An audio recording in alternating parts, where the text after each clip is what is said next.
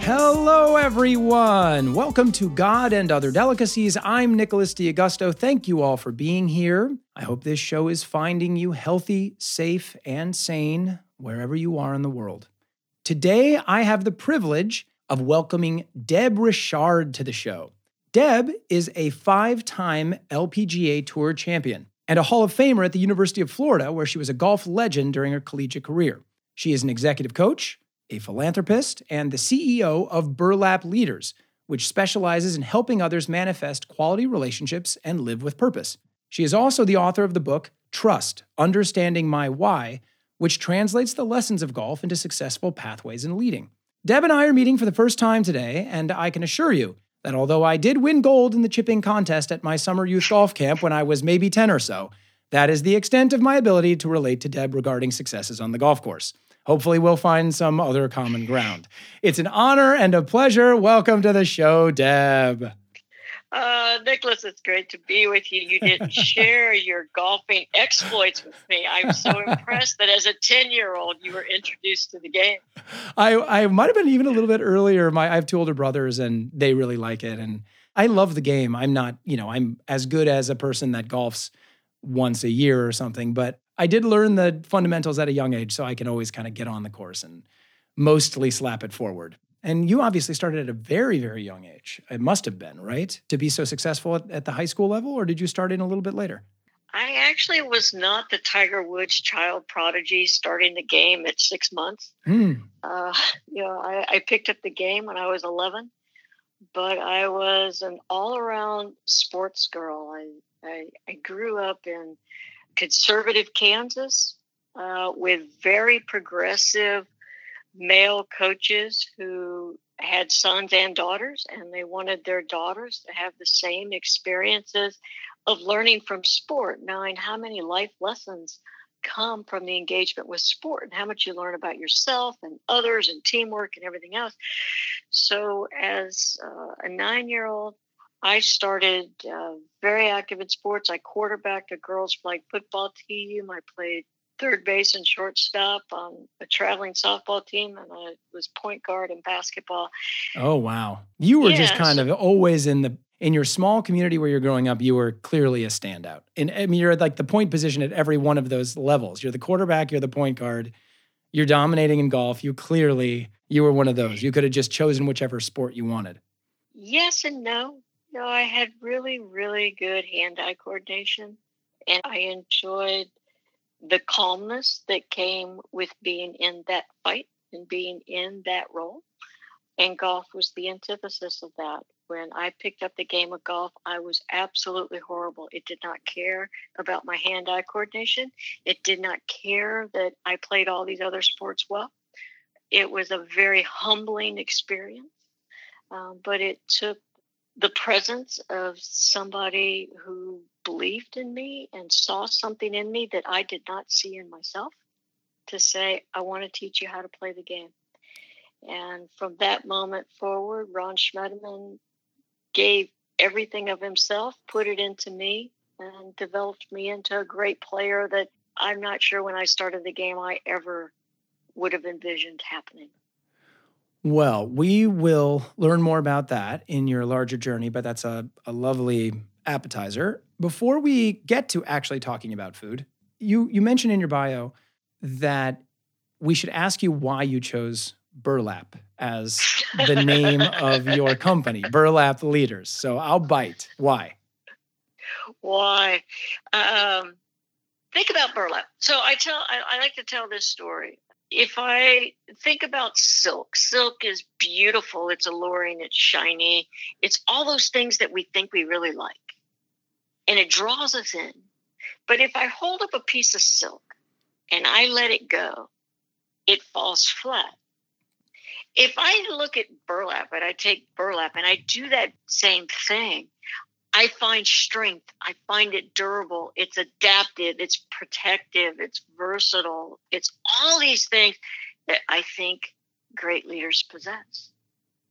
And it's the ability to mold itself into what it needs to be in order to be what the user needs it to be. And that's burlap.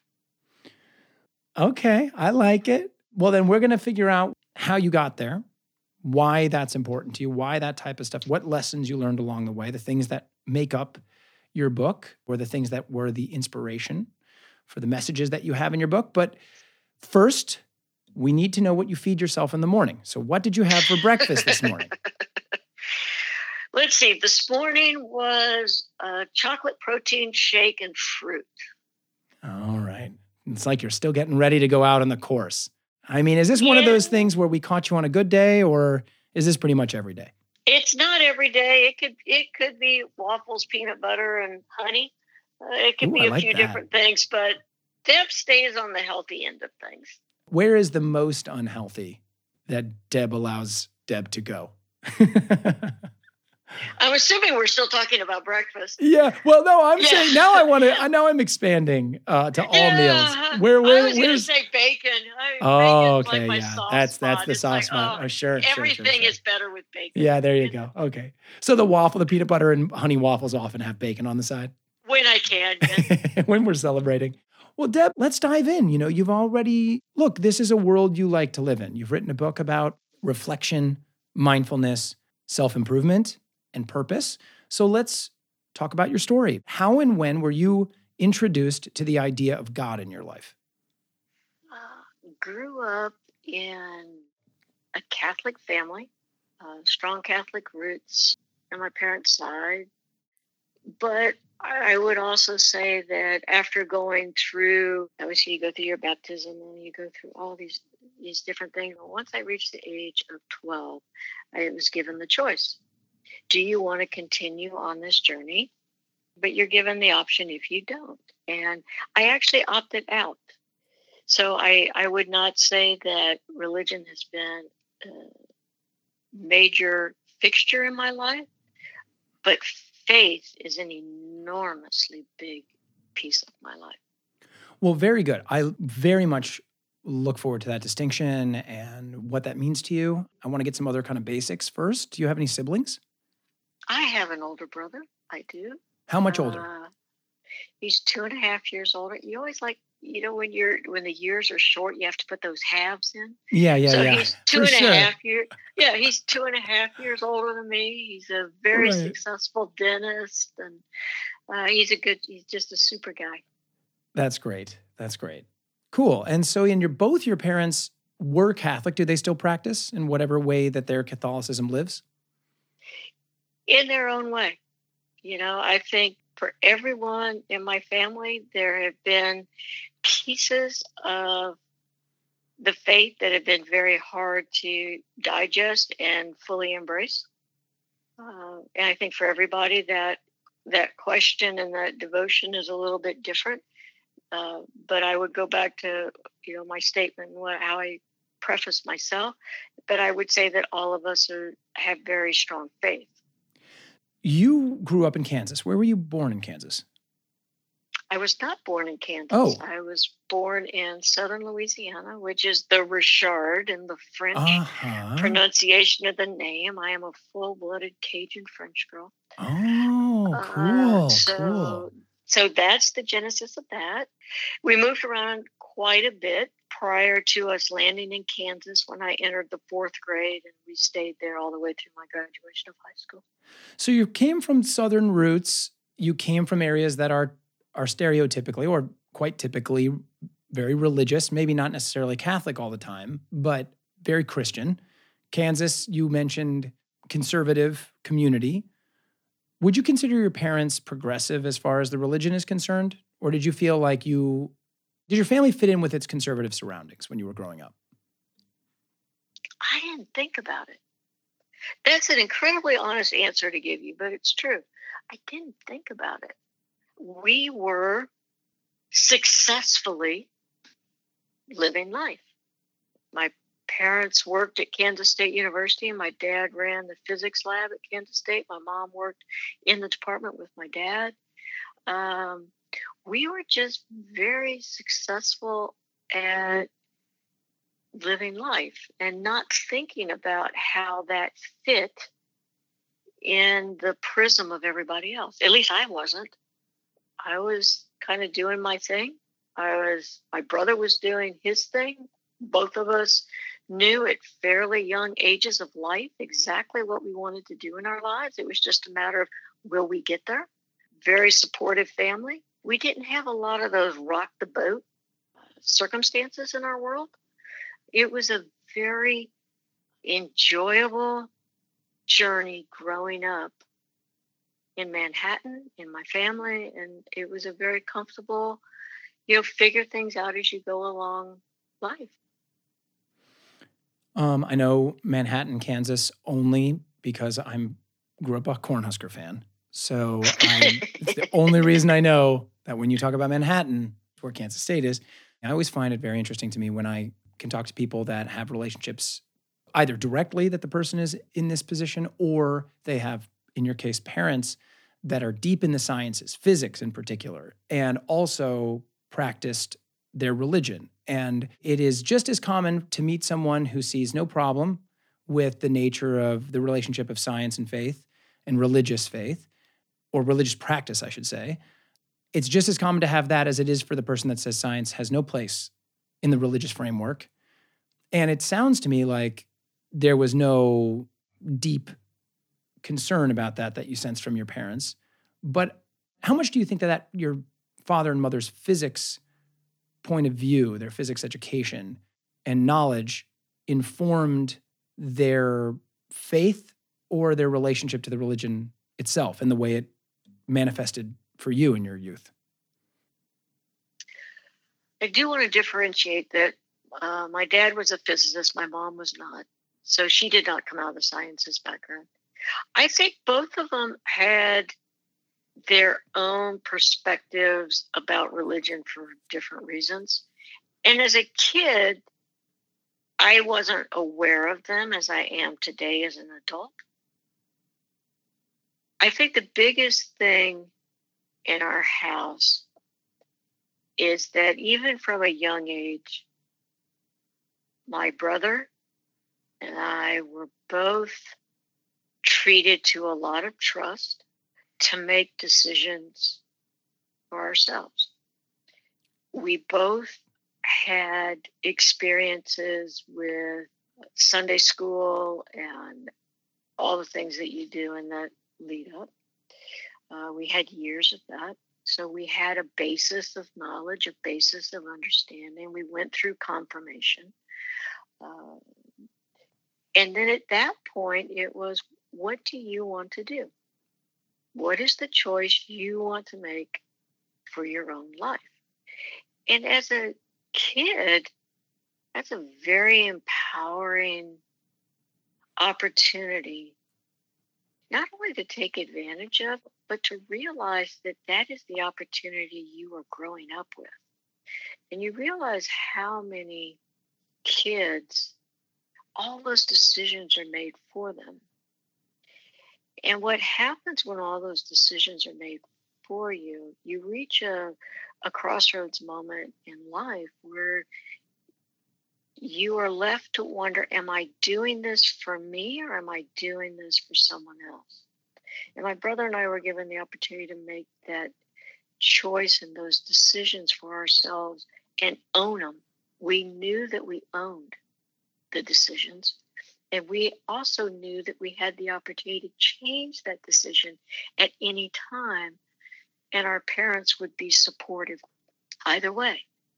If we both had said, hey, this really speaks to me and I am all in and I want to continue down this devout path, they would have supported that and they would have made sure that happened.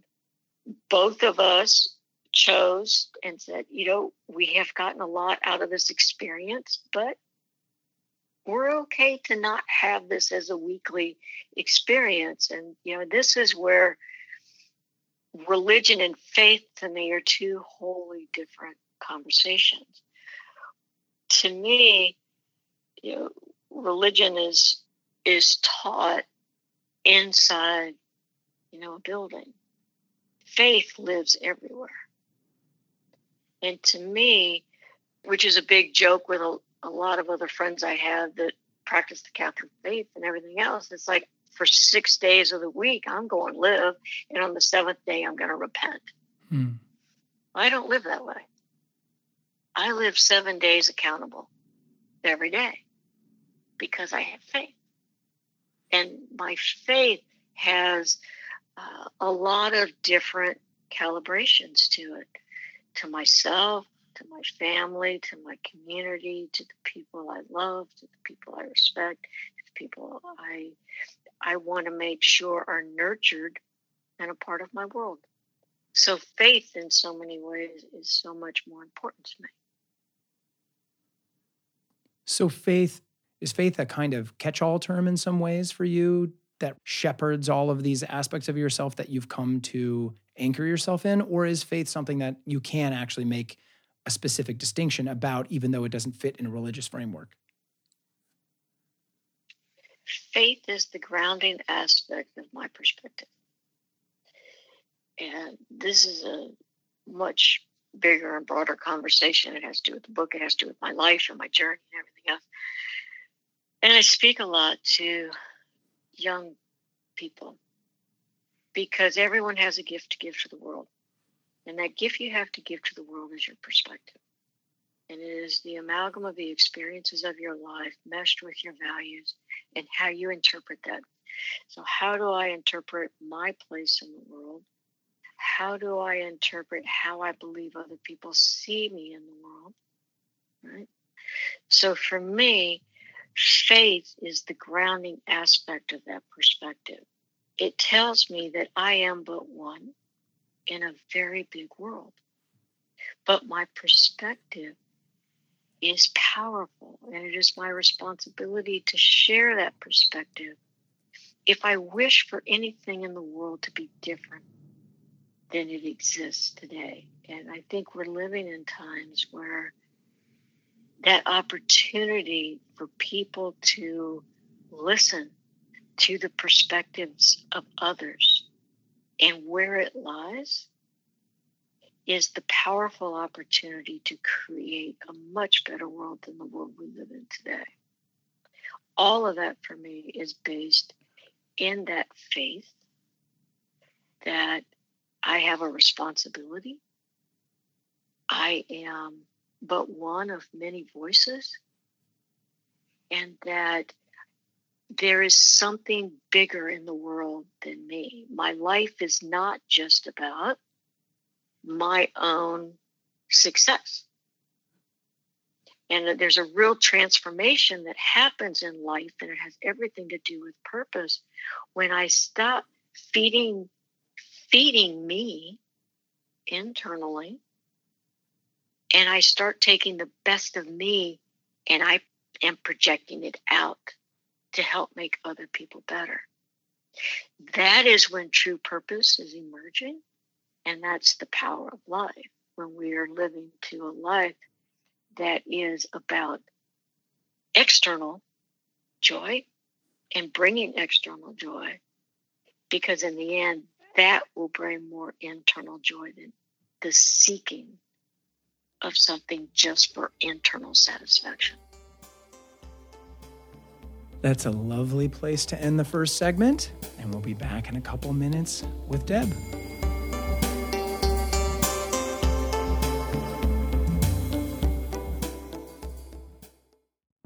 At times like this, it is necessary that we ask ourselves what is worth talking about, what is worth listening to, and what we each can do to make the world around us better in our own small way.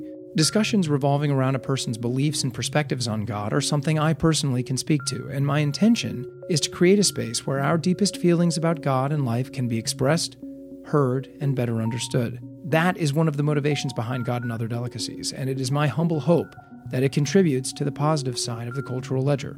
It is my intention to continue to create opportunities here for the presentation of those ideas that are different than mine, so that I can listen to them, come to understand them better, and hopefully discover ways in which I and each of us can participate in fostering communities that are ultimately more fair and loving for all.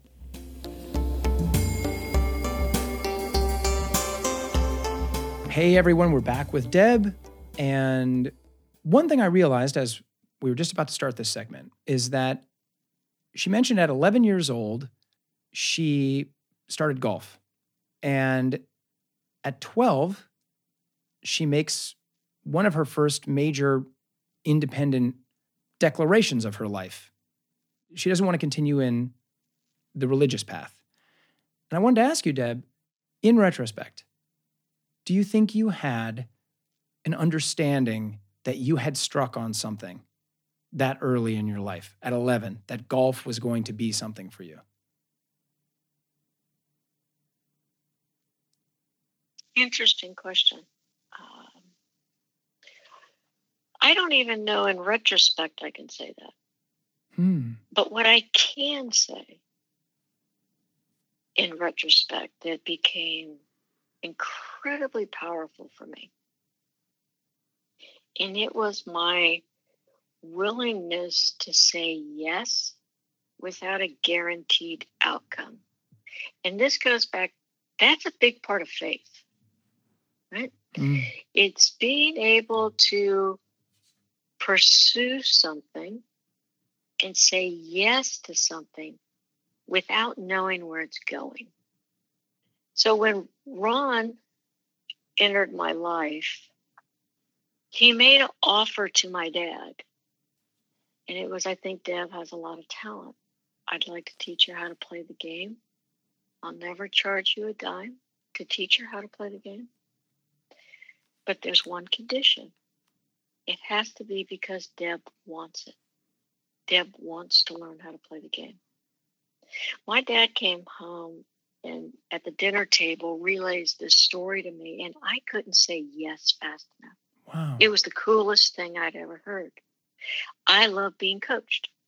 And I knew that then, and in retrospect, it's very powerful. But it truly was my willingness to not second guess ever what he said. I didn't second guess the offer. I didn't think, well, why would he want to do that? That never entered my mind. I was wholesale yes.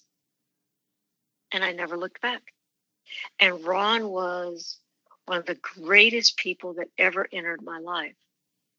He was, I've said this to a lot of people. I say it in the book. Everybody deserves, every athlete especially deserves to have a coach like Ron in their life. Someone who cares as much about their development as a human being as their development of skill in the sport of choice. You know, everybody has their crosses to bear. Everybody has nobody comes to the arena with everything perfect. You know, everybody has their struggles and things they have to learn and everything. And Ron was so good at giving me the space to learn that. He knew the struggles that I had that I needed to get over. And he expertly knew how to coach me through that. And for me, it was, I had a temper because I had such high expectation of myself. It was never a temper towards someone else. It was with me. It's like I always knew I could do better. I knew I could do better. And I pushed myself really, really hard. And I think in Ron's eyes, he knew that was either going to be my blessing or my curse. And he knew how to coach me around it and giving me the space to deal with it and learning how to thrive with it.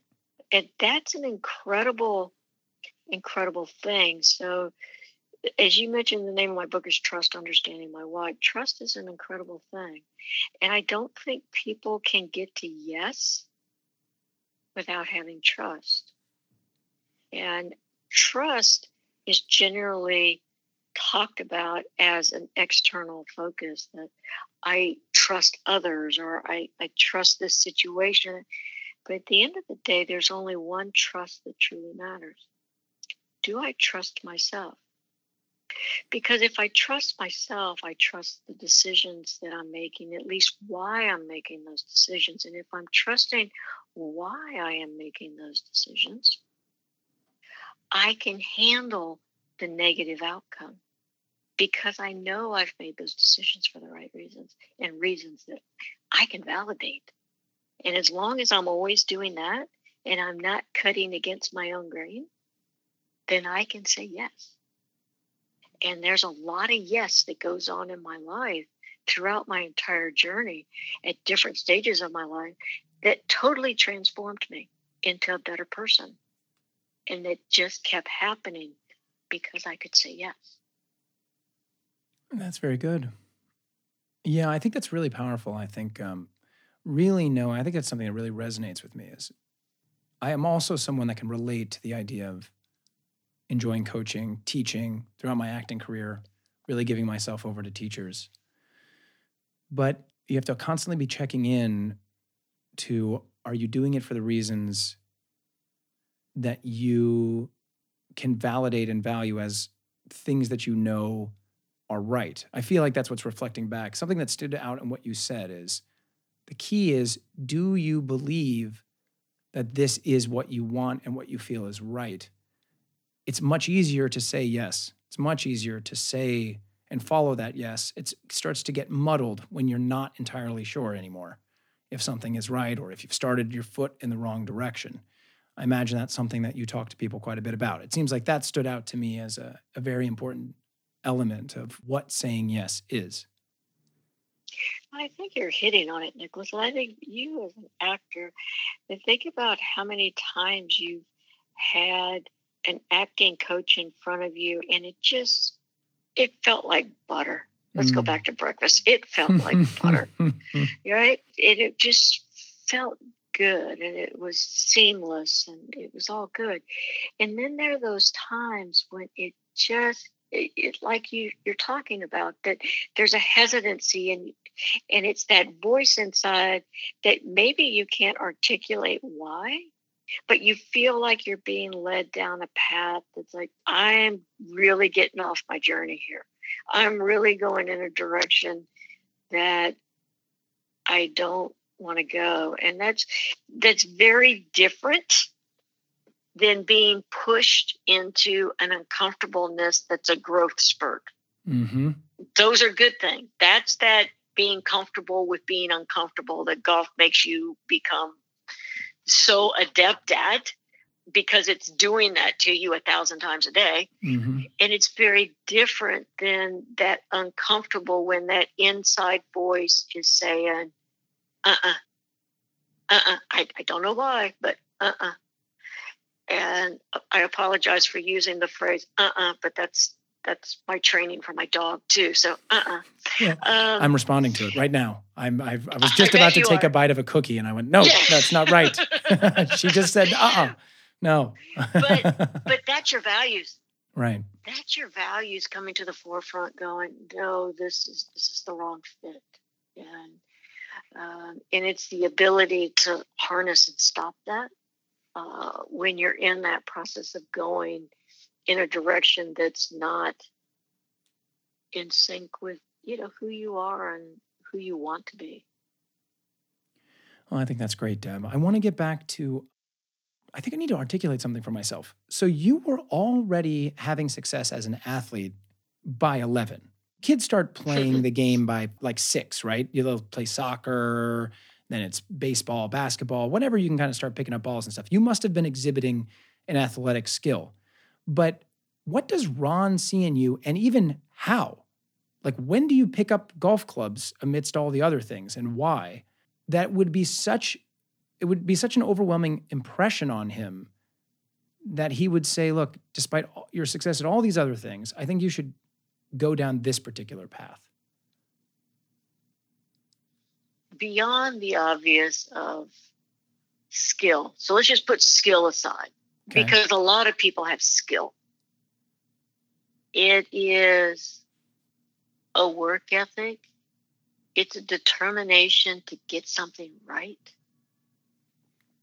It's being fully present in the moment of when you're trying to get it right, that nothing else interferes in that space. And that's a gift.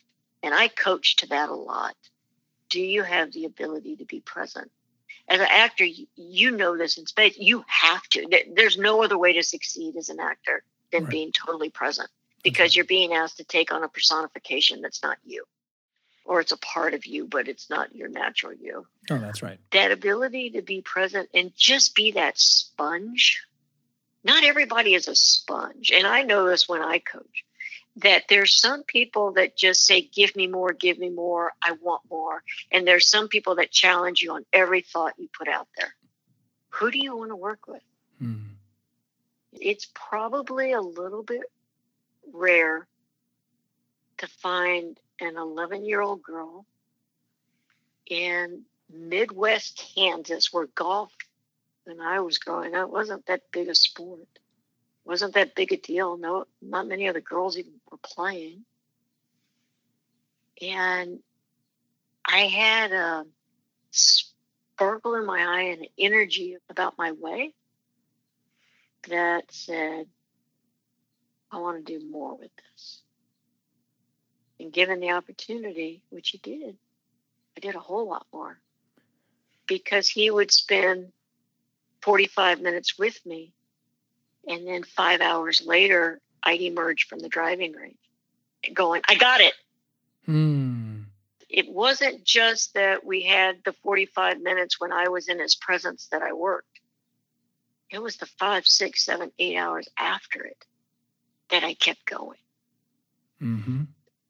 It's a focus. It's a determination. It's a continuing to do it till I can do it right and I could do it well, because I was so bad when I started, and it was such a slap in the face compared to all the other sports I played that came so easy. But it was so rewarding when I finally got it right. And what became the determinant for me with golf, other than Ron's influence, was that every other sport I played was a team sport. And I learned a plethora of things about myself playing team sports.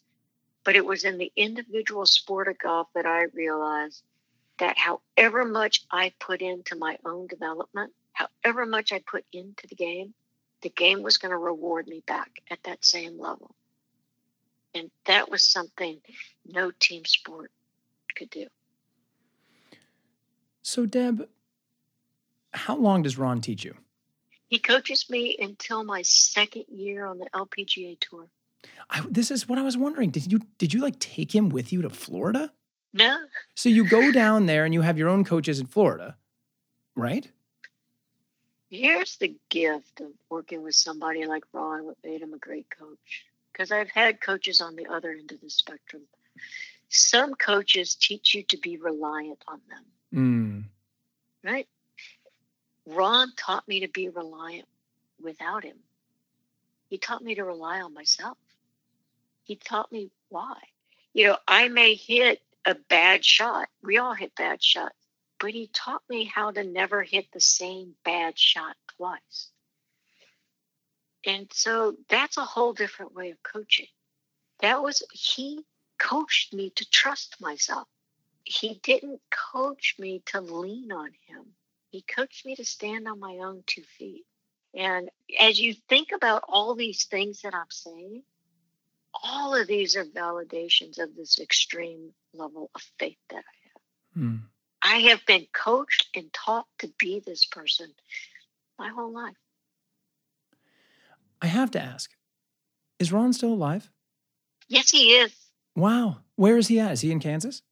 He is in Florida. We have switched spots. I am now in Kansas and he is in Florida. How about that?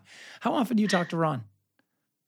Not that often. In fact, we didn't talk for a number of years, and I got inducted into the Kansas Golf Hall of Fame, and he and his wife flew in and surprised me. And it was just such a glorious, glorious reunion. I keep pictures on my bookshelf here in my office, and one of them is me at 15 years old with Ron on the putting green, and then there's a picture of me at 35 with Ron being inducted into the Kansas Golf Hall of Fame, and he looks exactly the same. It's just amazing. It's pretty awesome. And then obviously after, writing the book, I talked to him after it, and obviously I sent it to him, and he said, Deb, I'm not somebody who's read a lot of books in my life, but when you sent it to me, I said, I got to read this one. And he said, it made me cry. And the thing that is so amazing about Ron, for all the gifts that he gave to me, I'll now tell you the inside scoop about Ron. Ron was one of the top 3-4 male amateurs in the country growing up. playing golf. And he got drafted to Vietnam, and he spent 3 or 4 years in Vietnam. And he lost his edge. And golf is a sport, you need your edge. It's that knowing. It's that knowing that you're going to get it done. And so he comes back from Vietnam. He does go out on the PGA Tour, but he never makes it in a very big way. He just doesn't get over the hump of that. So he comes back to Manhattan, Kansas, his home where he grew up, and he sees in me what he saw in himself as a kid. Mm. And he coached me to live the dream. And so I fell in love with a game I hated because he loved it. And he taught me to love it. And I lived the dream for both of us. Well, that's very sweet.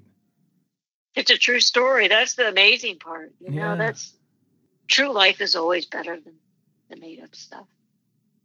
Did Ron have any children of his own? He does. He has 2 kids. Were you close with them, or were they always like, damn it, Deb, always so much better at golf than me? were they a little annoyed at how good you were? No, his kids were so much younger. He had his kids a little bit later. So they were always a lot younger. I knew them, but I don't know them well. Yeah. They're both very successful, both doing really, really well. And Ron's incredibly proud, but neither one of them had an affinity for the game of golf.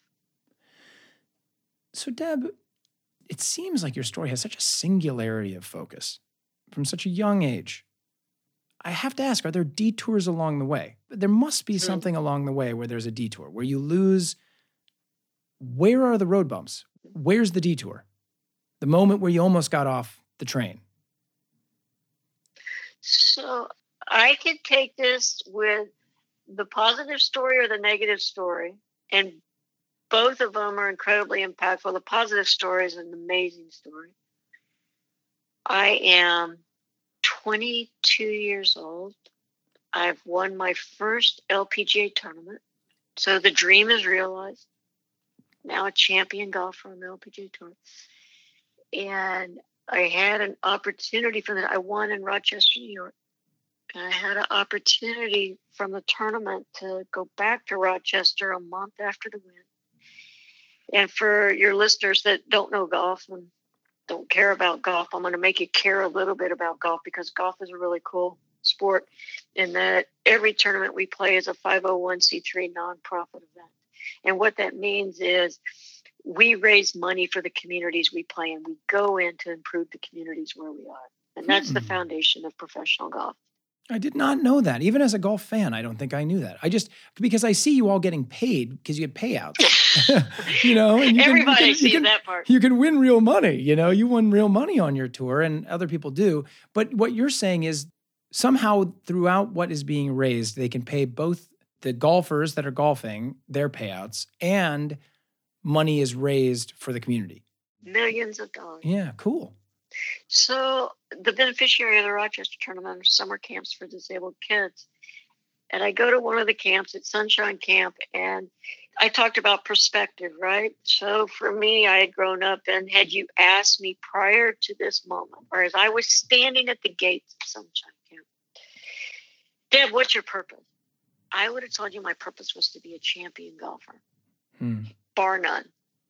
And I walked through into that camp, and there were all 8 to 11-year-old kids. All the campers had been brought together, various disabilities. They had made me signs. They sang me the camp song. They had balloons. They had flowers. There was this little bitty girl in the front row holding on to flowers. And all the other campers are like elbowing her, like, come on, go, give them to her. And so I squatted down because I wanted to be eye level with her. Because in this moment, I'm walking into that camp, champion golfer. And to that little girl who was shaking, walking up to me, holding these flowers, I said to her, are these for me? And she said, yes. So she handed me the flowers. She didn't say yes. She nodded her head because she never said a word, which was interesting. And I gave her a hug. She was the most fragile child I've ever held in my life. When I walked out of those gates, my life had totally changed. I walked in with a purpose to be a champion golfer. I walked out of those gates knowing I had a platform to change the world, and I was going to use it. Those kids could care less. They didn't know. They could care less that I'd won a golf tournament. Who cares? All they knew is I had done something that a bunch of people thought was pretty cool, but I was taking time out of my day to say, I think you're cool. I think you're special. Changed my life. Changed my trajectory on my path. I would go on to build 3 nonprofits because of that. And my life really became more about giving back. And it wasn't about Deb. I still pursued my profession as a professional golfer with absolute passion, but my purpose changed. My purpose was about what I could give back to the world, not what I was going to take from the world. Deb, that's a really good spot for us to hang it up, and we're going to open the third segment with the negative story. Oh boy, I can't wait. Thanks. How long can we drag out the break? That's great. Not very long. I'm going to get right back in. All right. We'll be back in just a minute.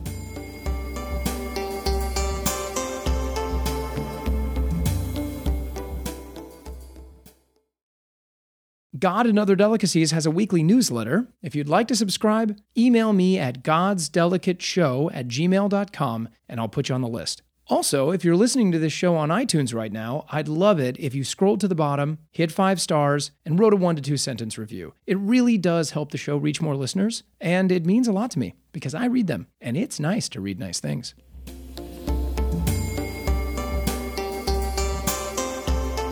All right, everyone, we're back with our last segment with Deb Richard, and it can't wait any longer. Deb, tell me the negative story. Let's go. Let's go. So after 20 years of playing on the LPGA Tour and going through numerous injuries and surgeries and lots of stuff that I don't even want to talk about, it was time for me to say enough. And when I made the decision, I'd always said when I was a younger player, I never understood players who just hung on and hung on and hung on. And then I felt like I would have this moment of clarity, right? That I would just know. And I'll be darned if I didn't. It came to me, of all places, in Rochester, New York. We just shared the story. It was 20 years later. I'm going, I'm done. I knew it. I was standing there on the 6th tee in Rochester, and I went, I'm done. And I knew it. It was like the weight of the world just went away. I was so blissful and peaceful, and I thought, that's the way it should be. When somebody decides to retire and walk away, it should feel like that. And so, however peaceful I was and everything that was going on, the LPGA was actually going through a whole lot of change. We were searching for a new commissioner. I was one of the player reps, so I sat on the board. I was very active in the business side of the tour. And so we're on this search for a new commissioner. We get down to the final 2 candidates. We're in Philadelphia, and I'm part of the final crew that gets to interview the final 2 candidates. And we go through the interview process, and we go to the room after to share our thoughts. And I share my thoughts about this one candidate, and I said, the one thing that I see as the shortcoming with this candidate is that they don't have an intrinsic knowledge of golf, the business of golf, the legacy of golf. It's a sport where those things are really, really important, and how it's structured. I said, I think for them to be successful, they're going to have to hire a very powerful number 2 who has all that knowledge. That candidate got hired, and I eventually get hired to be that person.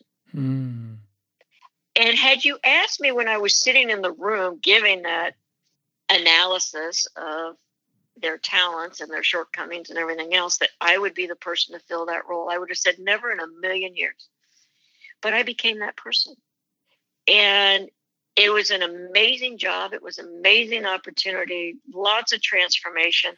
Okay, I have to interrupt you before you go there. I need to know more. I need to access more.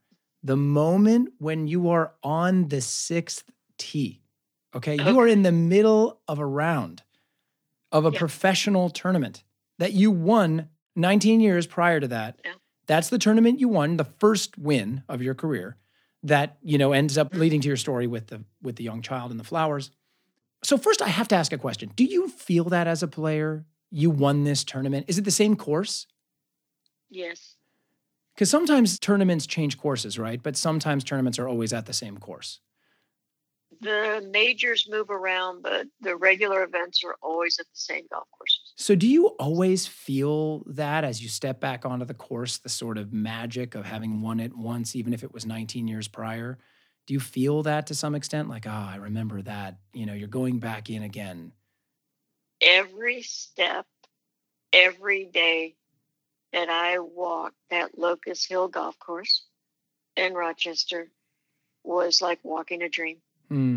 I felt it every time. I had built such an affinity to the fan base in Rochester because of my work with the kids and with Jessica, and having built the foundation, doing the nonprofit work and everything I had done. I was so close to the community that I think the reason when I stood on that 6th tee and I felt such peacefulness and bliss, I couldn't have imagined retiring anywhere else, because it was a place that had just filled my soul with joy.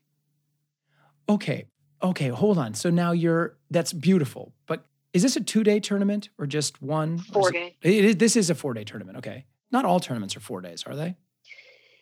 On the men's tour, they are. On the women's tour, we have both 3-day and 4-day. Okay. So this was a 4-day tournament. What day of the tournament are you on this? It's Friday. So it's the second day of the tournament. It's Friday, the second day of the tournament. My body's hurting. Yeah. And I'm not playing well.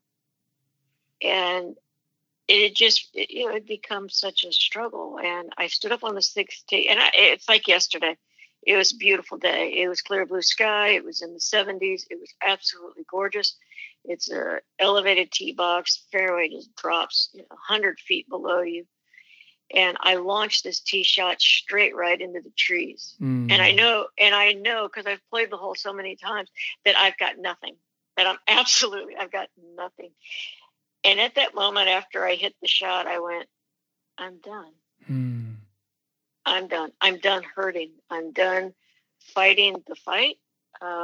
And part of that is because of the injuries, I couldn't practice the way I knew I needed to practice to feel like I could win. And if I didn't feel like I could win, it wasn't the journey I wanted to stay on. It's too hard of a fight. It's too hard of a life if you don't feel like you can reach the ultimate goals of why you're playing.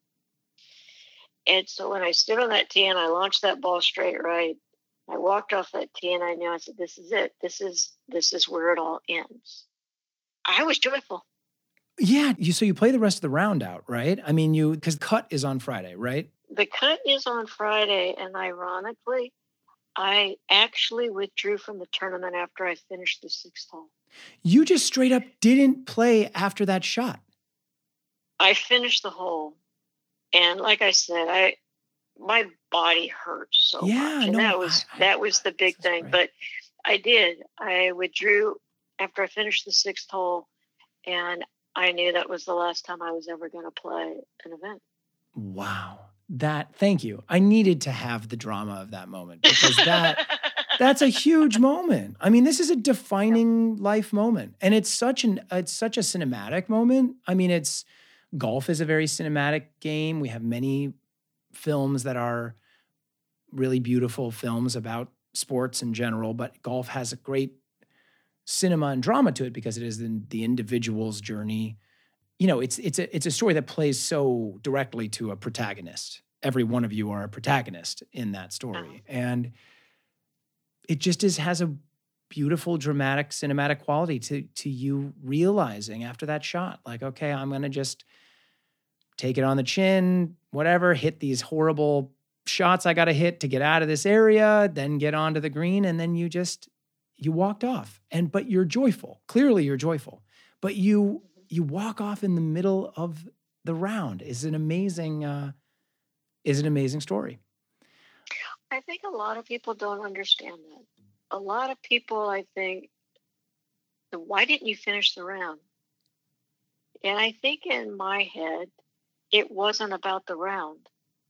It was about, for 30 years, I had spent every ounce of breath and passion and hard work and everything into this pursuit. And I was done. And so for me, it was about the 30-year journey. It wasn't about the round. It was about everything I'd gone through from 11 to 41, or 42, whatever I was, 43. When I retired, it was about the entire journey. It was about everything. And I was joyful because of everything that happened in that journey. Had you asked me as an 11-year-old Kansan kid, this is going to be your life. Do you want it? I would have sat back and said, are you kidding me? Yeah. That's great.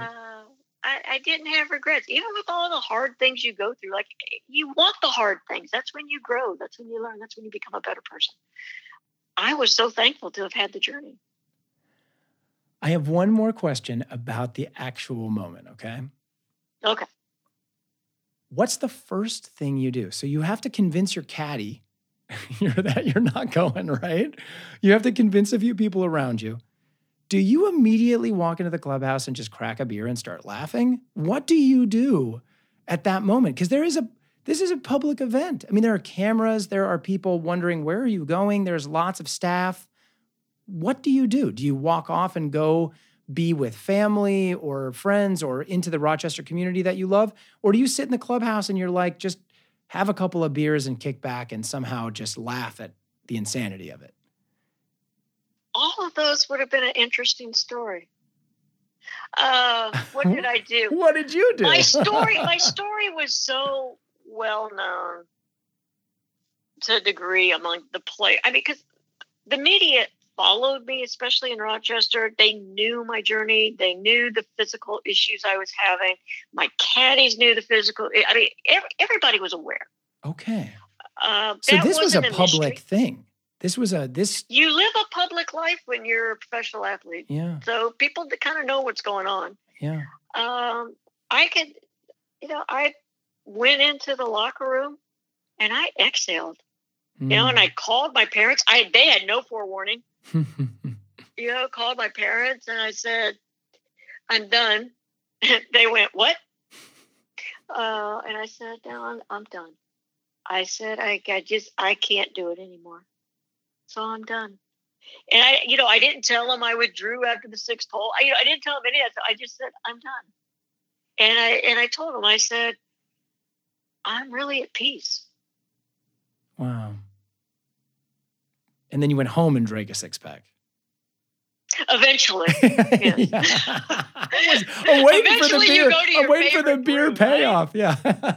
And you go, ooh, I earned this one. Yeah. No doubt. Come on. That is one to pop the champagne on. That's an amazing story. Thank you for sharing it. Yeah. Okay, so you're done. You're in this place that has so much emotional resonance for you. Clearly, it's a place that it's a spiritual home for you, Rochester.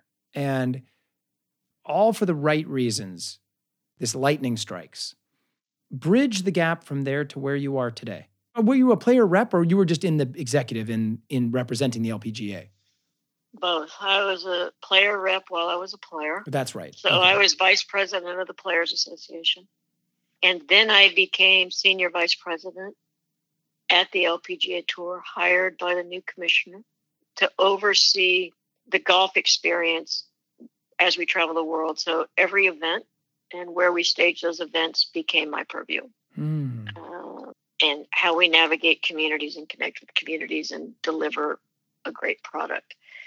But why this became the negative story became a real departure of values, where golf is a game of honesty and integrity, and without it, the game doesn't exist. I've been living that my entire life. And, and for me, there was one way to do things. And that was in full disclosure, that you deal with people honestly, ethically, and you just do the right thing. And that's very ingrained in me. And my integrity means everything in the world to me. I built great relationships throughout the industry. And the new commissioner really struggled and was doing some things that I had counseled against doing. Those events ended up blowing up and not working out the way she had hoped or intended or anything else. And then, I was asked to go into a meeting and lie on behalf of the commissioner to right the ship. Wow. And I wouldn't do it. I'm sure you can't tell me what you're supposed to say. No, but you know enough. Yeah. I was asked to fall on the sword and Right. basically take the blame for this debacle. Right. That I had been counseling against for months. Mm-hmm. And I said no, and I resigned on the spot. And what that led to was me losing everything I'd built my life around. And that was a love and passion of the LPGA Tour and the game of golf, because I lost it all. I lost relationships. I lost the coziness that comes with being a player that was so highly regarded. And for me, I always thought these players would give me the benefit of the doubt. You've known me for 20 years and you've known this person for a nanosecond, and you're not trusting in what I'm saying. Wow. So, Deb, what you're saying is that they told the story the way they wanted to tell it anyway. Oh, yeah. And they saw your resignation as almost like an admission of failure or an admission of responsibility.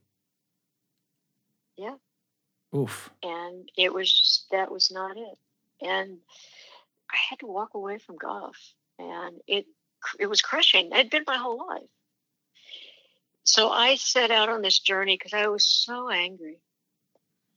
And it was really the first time that my trust had been shaken, because I put my trust in someone and I got totally violated.